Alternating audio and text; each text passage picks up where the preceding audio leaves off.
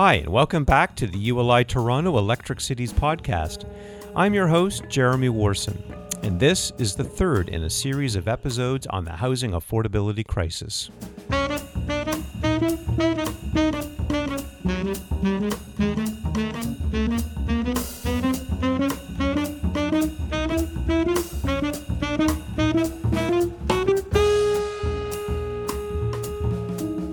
In my last episode, Craig Rutan from the Toronto Region Board of Trade talked about the need to remove exclusionary zoning to allow for missing middle housing as one key solution to address the housing affordability crisis.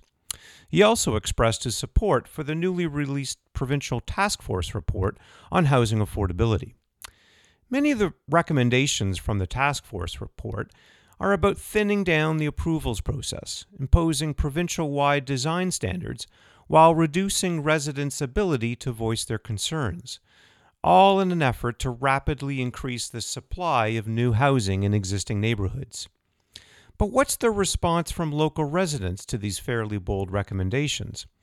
That's the focus for this podcast, and my guest was Kathy McDonald, co-chair of the Federation of North Toronto Residents Associations, better known as FONTRA, a prominent and well-organized group that represents 35 ratepayer associations from across Midtown Toronto. Kathy is an architect and urban planner and held various senior roles at the City of Toronto. She's currently president of the Deer Park Residents Group and chair of their development committee. Here's our conversation recorded on February 23rd. So, Kathy, welcome to the podcast. Thank you, Jeremy. I'm really pleased to contribute to the discussion. Yeah, and it's a real pleasure to have you on. And now, so before we get into talking about missing middle and the housing affordability crisis, why don't we just start off by having you describe what the Federation of North Toronto Residents Associations, better known as FONTRA, is all about? Why don't you give us a brief overview? Okay, so first of all, FONTRA has a membership of over 30 residents associations in the area bounded by Bloor, Shepherd, Don Valley Parkway, and Bathurst. So we meet regularly to discuss current planning issues in the city, to help give a voice to the residents, and we make submissions to city committees on various issues as we see fit. We also meet regularly with Greg Lintern, Chief Planner, to discuss current planning issues and give our advice and get information from him on his priorities. So I'm not speaking today for FONTRA, as we're currently in the middle of discussions on this topic, which, as you can imagine, is quite a complex one, but I'm hitting the main points that we're talking about. Yeah, and so just a little bit, I want to get a little bit deeper into FONTRA just so I better understand. This is my first time meeting someone from a ratepayer association, and I'm really curious. So you represent 30 separate ratepayer associations. So how many? About 35. Oh, 35. Yeah, it sort of comes and goes. So how are you funded, or how does it work? Like, does anybody get paid? I mean, Nobody gets paid. The fee is to join for a residents association, and only residents associations can join, is $50 a year. So far that's worked. We've just set up a new website that you might be interested in having a look at, that sort of highlights what we're doing. Yeah, I'm looking at it right now. It's actually a very clean and informative website, for sure. That's new. We had to do a special donation request to our members to help fund getting that going. If you're representing 35 different associations, do those associations represent all residents in the neighborhood? How are Well, you well, capturing they the have voice of the residents? residents associations have members that join. Mm-hmm. And for example, I'm also currently the president of the Deer Park Residents Group. So we've got probably like 350 I members see. in our for Deer Park, and we have because we're such a mixed area, we have uh, homeowners, we have tenants, we have condo owners, and we've just done a big drive to get more tenants and condo owners to join. How long has Fontra been around?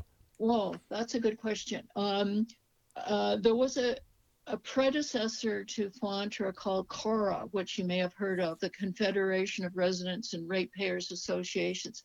Now, back in the early 70s, it was a very powerful organization that provided the residents input into the development of the Central Area Plan when David Crombie became the mayor. Hmm. And I first joined the city as a planner then, so I'm sort of involved in that. So Cora was extremely well respected and had sort of very respectable and responsible members from across. This is the old city of Toronto. Mm-hmm. In the 80s, I guess, 80s, early 90s, the proposal for a huge development at Yonge and Eglinton came up, and the residents of the area who were members of CORA set up Fontra, which began its history as to object to this development, which became no, what's it called? Is that the Minto? Is that the Minto That's Towers? Minto. Yeah, Right. Yeah. Minto. Yeah. So that's how Fontra began. And I began attending the meetings. I don't know when after it started. I don't know all the details, but I went to it soon after meetings of Fontra representing Deer Park soon after it started. So, but that probably was in the 2000s, after I left the city. Yeah. So That's how it started. So it became, a midtown organization, and Fontra has sort of since kind of fallen into by the wayside. It still exists, but doesn't do as much as Fontra. So, can you highlight one or two past successes from Fontra's perspective? I think it's sort of an ongoing thing. We sort of follow what's happening and put in, give our input. So just in terms of outcomes, if you've provided you're obviously regularly meeting with Greg Lintern, and so we provide our input on a whole bunch of different things and push for. We in the Planning and Housing Committee, we're often providing deputations on the issues there. And of course, as a current city EHON program, the enhanced housing, enhanced opportunities for housing. This is the missing middle initiative of the city. So we're heavily involved in that, providing our input. And I guess one of our successes is really strengthening the tree protection policies that relate to the garden suites. That's very recent, right? Okay. That's very recent. Yeah. Okay. Well, why don't we? That's actually really good. That gives me a better flavor of Fontra and the involvement you have with the city and representing the residents. I want to get into now talking about missing middle housing as a solution to the housing affordability crisis. And this is the type of housing that, what you can label it as gentle density. So it's gentle density increase. So it's duplexes, triplexes, fourplexes. But, the current zoning, and this is where they get into the term exclusionary zoning, doesn't really allow for those types of housing types. And so I wanted to, and the missing middle is just seen as one form of housing to increase supply in the city.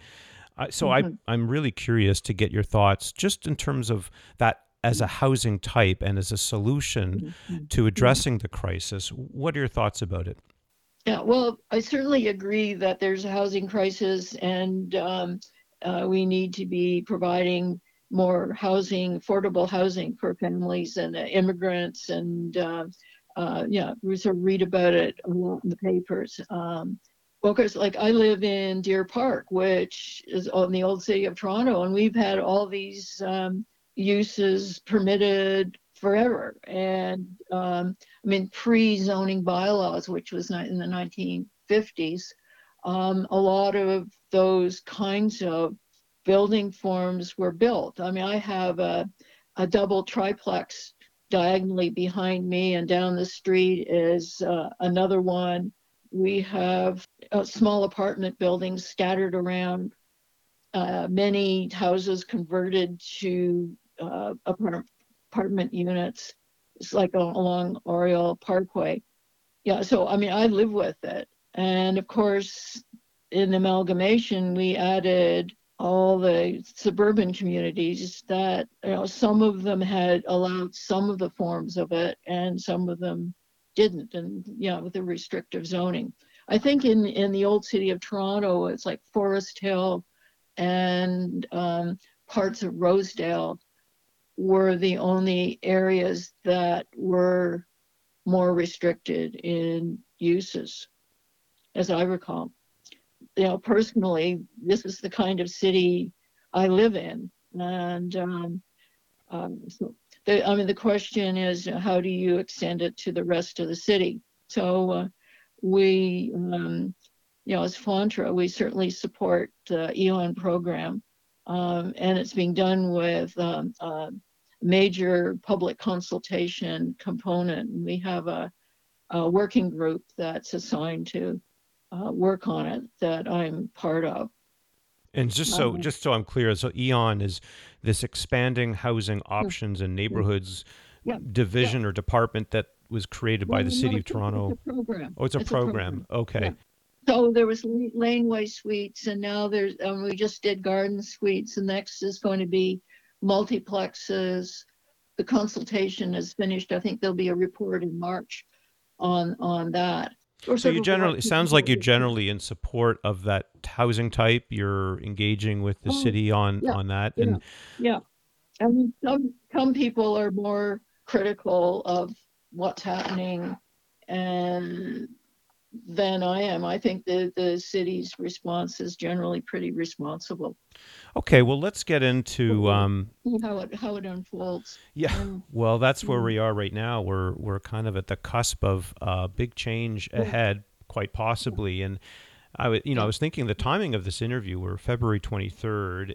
It's really quite timely because we're only 2 weeks after the province released their task force report on housing affordability.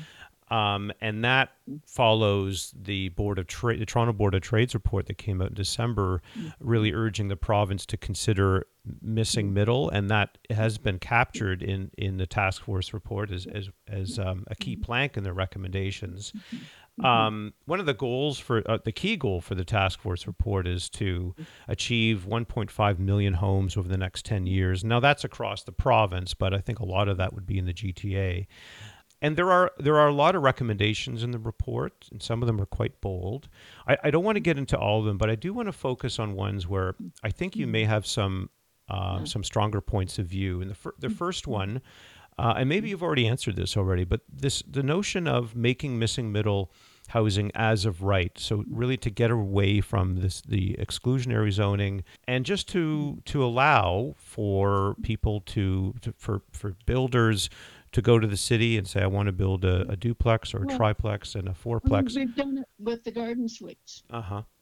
I mean, garden suites can be built on a lot as of right, but provided that performance standards are met. So what would those performance standards be for missing middle? I mean, the normal setbacks for normal kinds of requirements for housing, like, setbacks, the amount of open space, and within the garden suites, we added tree protection, and height, and so it's Lakeview privacy regulations, basically. How do you get housing built that doesn't upset or interfere with the neighbors' enjoyment of their property? That's so I think the Lakeview view and privacy objectives are important. I did the regulations for the St. Lawrence neighborhood, Lakeview privacy. I guess there's questions of parking and what's required or what isn't, and how. So I think that will be a discussion going forward. Yeah, I mean, I think and what are the performance measures, and that's where the criteria that are developed by in consultation with the communities are really important. So the task force recommendations say make it as of right. You can have as of right with appropriate regulations, not and regulations that communities agree with. But the task force cuts out any public consultation, which I totally disagree with, of course, because we can make it better, make it work. What works where? You don't make it as of right everywhere. For example, development on sort of major streets with transit can have higher densities than on cul-de-sacs, for example. I don't know how all of this is going to work. This is the discussion that will have to happen with the introduction of the different housing forms. There are, of course, with like townhouses and semis, which aren't permitted in some areas. There's already regulations for those. The introduction of small apartment buildings, I think, is the regulations for that will be interesting. Because I wanted to add one other thing here, is that even making it as of right does not guarantee anything happening. The old city of Toronto has all these uses permitted, and all we get built are bigger houses, tearing down existing houses, bigger housing, bigger houses, semis and townhouses. We don't get small apartment buildings. We don't get the double triplexes and like the multiplexes at all. And why do you think that is? Well, it's interesting because who's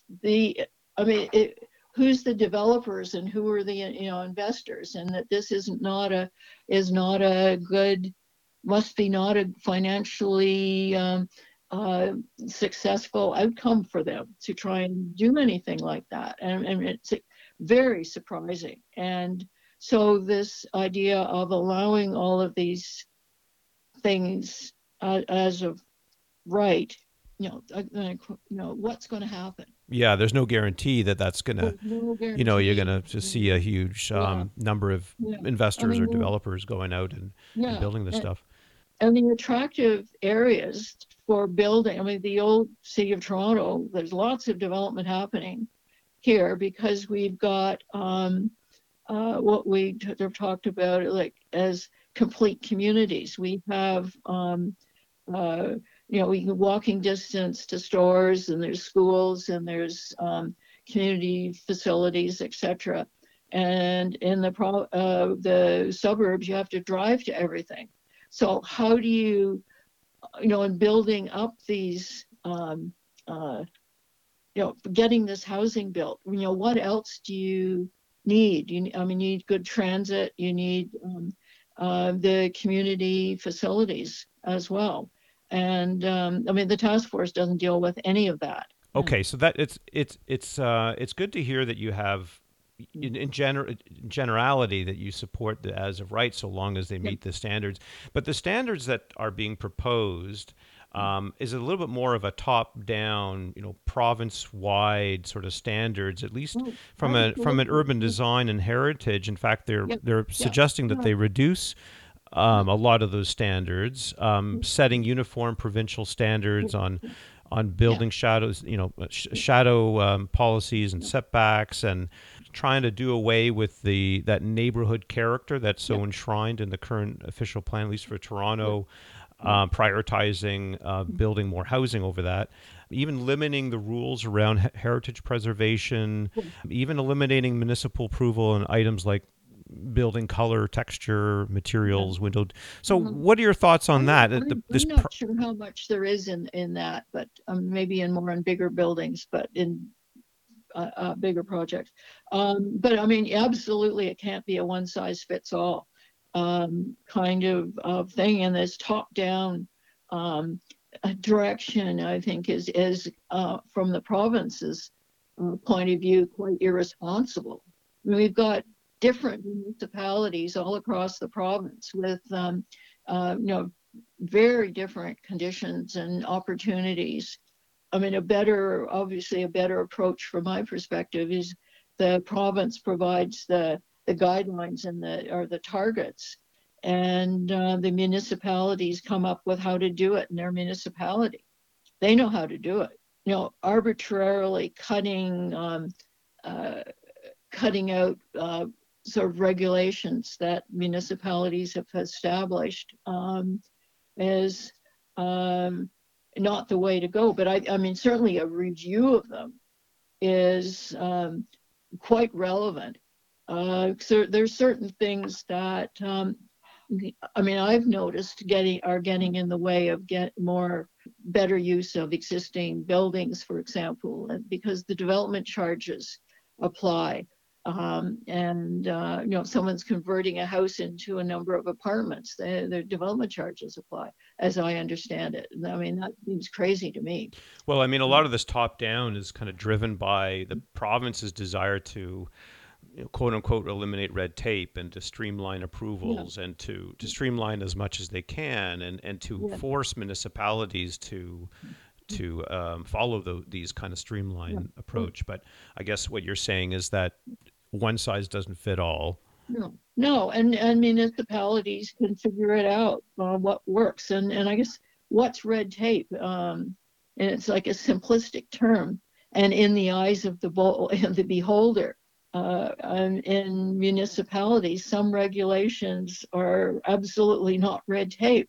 There's, getting buildings built in a already built up city is complicated. You've got to deal with all the services. You've got to deal with a whole range of things. You can't just say anybody can build whatever they want. There has to be rules. And so the question, what are the rules that work? And I mean, certainly it's not the same rules for everywhere in Ontario.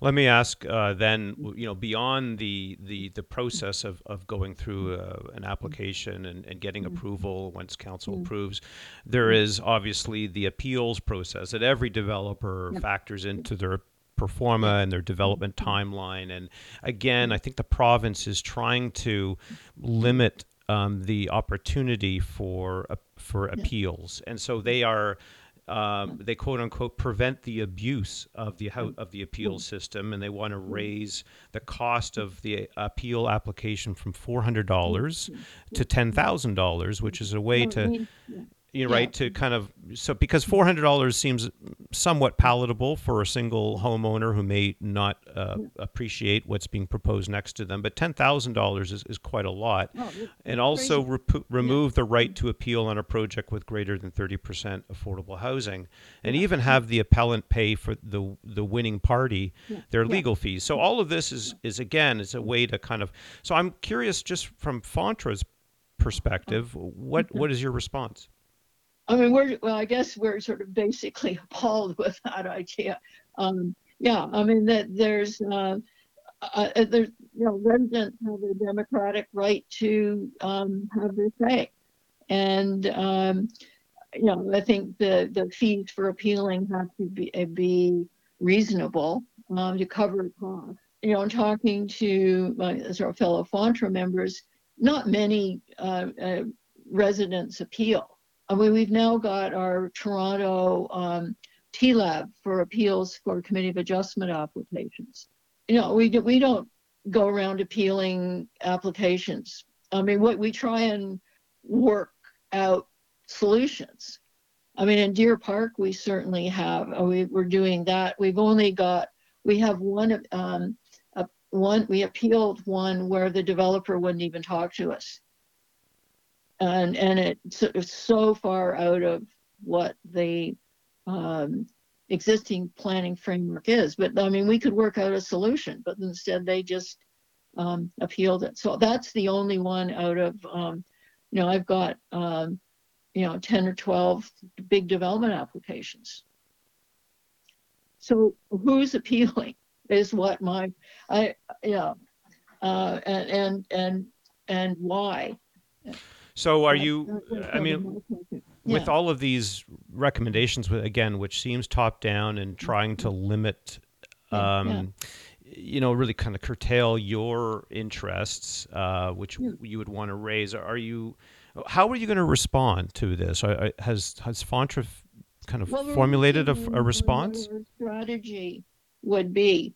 And I mean, we want to work with other municipalities, residents groups in other municipalities, and with our councillors, and sort of raising issues. So we're working on our lists. This really raises a bigger question, because it's really about public involvement. And the province, this task force report is pushing the pendulum in one direction, and then I guess at the other end of the spectrum, quite a lot of public involvement, maybe slowing down the process. Do you think this is going to force a productive discussion that will maybe yield a better product in the end? I guess I'm hesitating because I don't know, I don't know that the product is broken. That public consultation actually in the total picture of times and development applications is minuscule. The voices of residents can help make the applications better. Many of the missing middle housing is proposed to be as of right. So there's no, what do you appeal? I mean, we work out regulations that make sense, and I mean, be like the Committee of Adjustment, how many, that sort of requests for changes by applicants, but how there won't be appeals. But thinking about the missing middle, if the regulations are established in a reasonable way, and there was some discussion with the Garden Suites official plan amendment and bylaw whether any appeals were allowed anyway. So that eliminates the appeal cost issue. Once the regulations are in place with missing middle housing, it would seem to me that any adjustments would sort of go through a Committee of Adjustment process. And to work out the fine details, you're saying? To work out the fine details. It's not like dealing with big development projects. So we need to get the basics right, and we don't have to appeal. But I mean, still, it's the idea of, making appeals so costly that nobody can afford it is just so anti-democratic on principle. And I think, as I said before, in general, residents groups don't appeal things much. Very few, extremely few projects are appealed by residents groups because we are sort of agreeing with the results. So the objective should be to get to agreement with the results, not stopping people from appealing. I want to And, kind of switch gears, maybe if you can call it that, or maybe a more general gear. The report points to NIMBYism, the not in my backyard sentiment, as being one of the reasons why there hasn't been much change in low-rise neighborhoods, and that and that NIMBYism has a strong influence on how councillors vote on certain proposals. And it's NIMBYism is in all honesty, it's framed in kind of a negative light, yeah. contributing to the term exclusionary zoning. I mean, what's your response to this connotation of what NIMBYism? Well, I think I mean, they're like NIMBYism and YIMBYism. They're sort of artificial terms that really create conflicts. Mm-hmm. Um, So um, YIMBYism being yes in my backyard, just for those who, well, right? Is that no, I mean, I mean, they're not black and white things. I mean, the best thing is to get together and figure out how to solve the problem. NIMBYs are know their neighborhoods and what works, and YIMBYs don't seem to care about this. I don't know, um, um, but there's where it's if the regulations are what everybody agrees with, then you don't have that problem. So the objective to me, it seems, is to get general agreement. It's not always going to be perfect as to what should happen. But we have representatives from this sort of new group of for millennials, it seems, for housing now or something, but I mean, they just say yes, there should be more. They don't say what or how. They just sort of object to uh, saying there shouldn't be. Well, nobody is saying there shouldn't be more. It's what should it be? How should it be redeveloped? What should happen?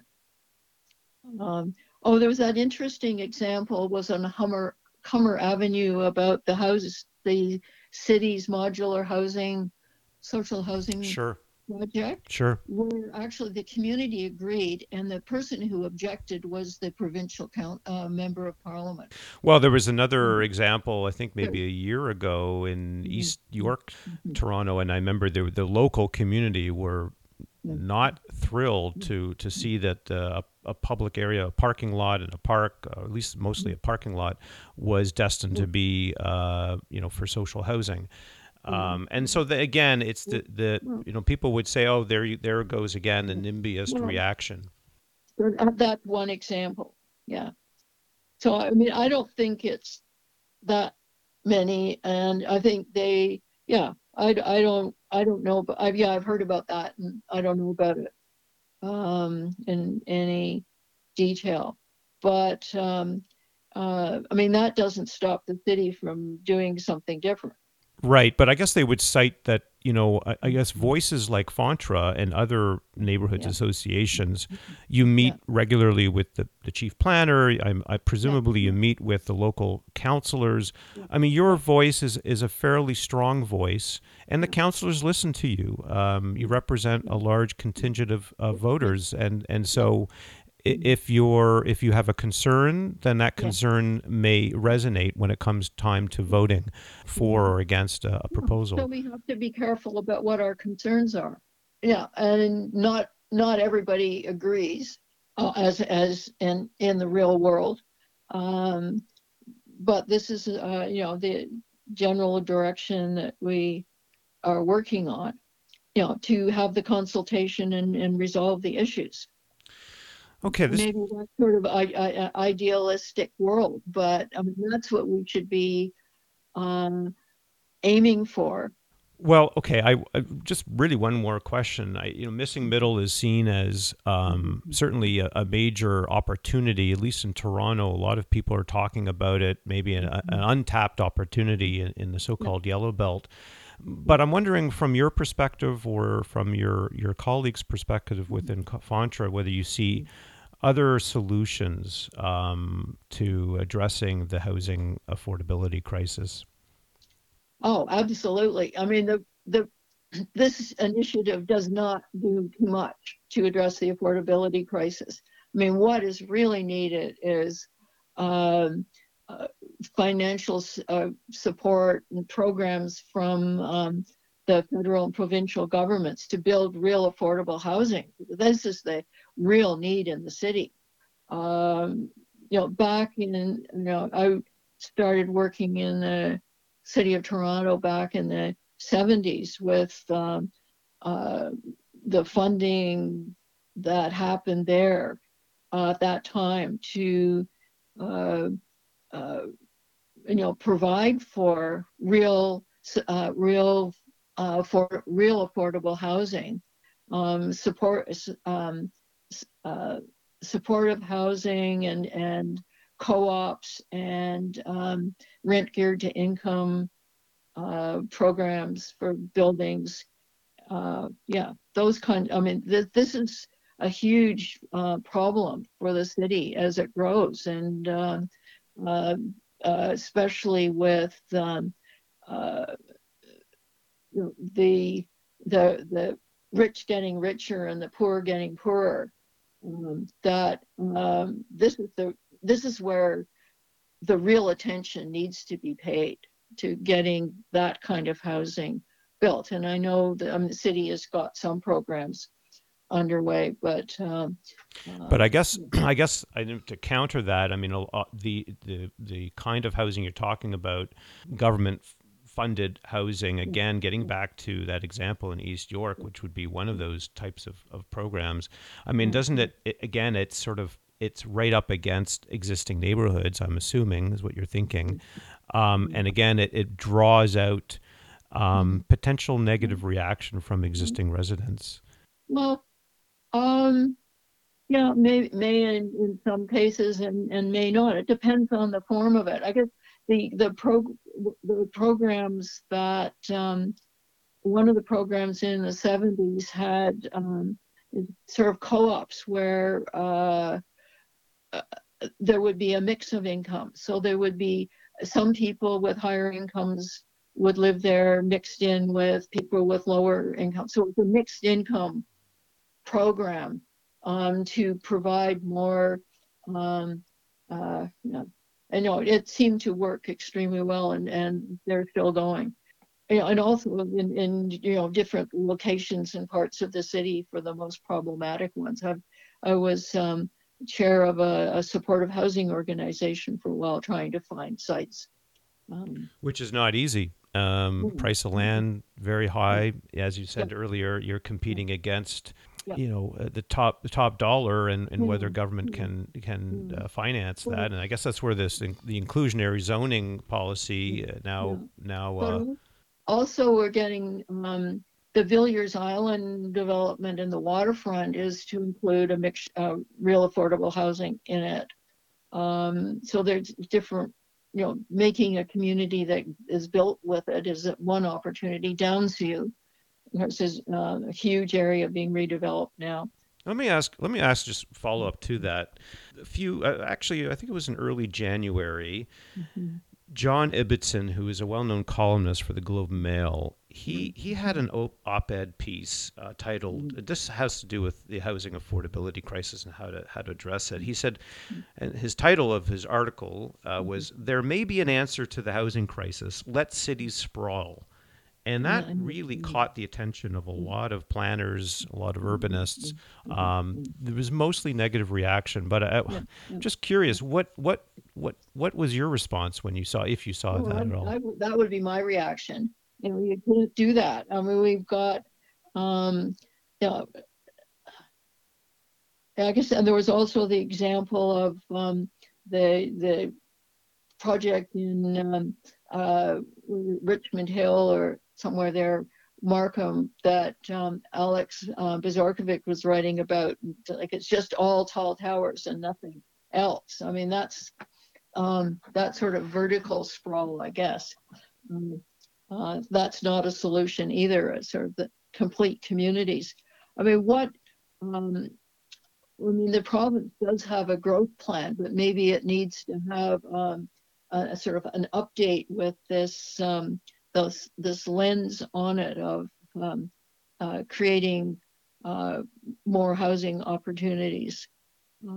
Just with respect to what's happening now, the task force, missing middle, you mentioned growth plan, lots of discussions. I'm sure to be had in the next few months, just in terms of response. And it sounds like you and your colleagues at FONTRA are going to be are going to try your very best to be in the middle of that discussion, to shape this in your in your best interest, for not just for yourselves but for the city as a whole. This is really great to hear your perspective, your side of the story, and to better understand how FONTRA operates. Thanks so much for your time on this. It was really good. Thank you, Lucinda. I hope that's helpful. And I think we're all kind of muddling through all of this.